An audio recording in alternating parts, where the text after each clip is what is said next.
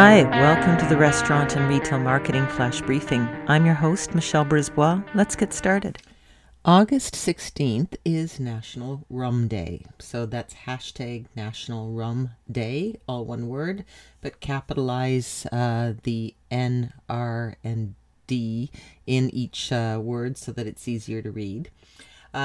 But here's a little bit about where rum is at. If you've got it on your menu, you might want to look at having some more premium offerings because rum sales are on a upswing, and in particular, premium cocktails.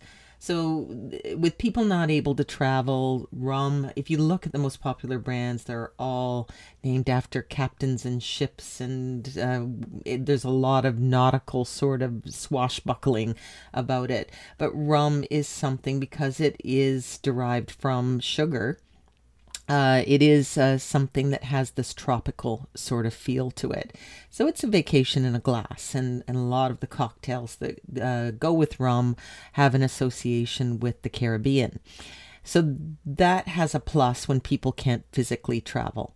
But what they're seeing is that a lot of whiskey drinkers are open to premium rums. Some of these rums are actually being aged in whiskey barrels.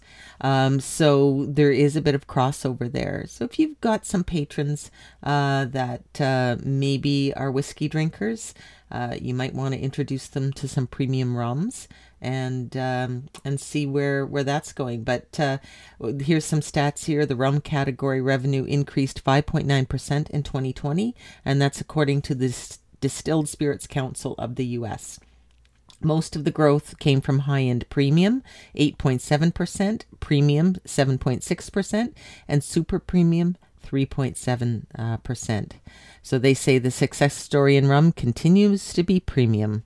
And so take a look at your menu. Talk to you tomorrow. So come on, let's get out.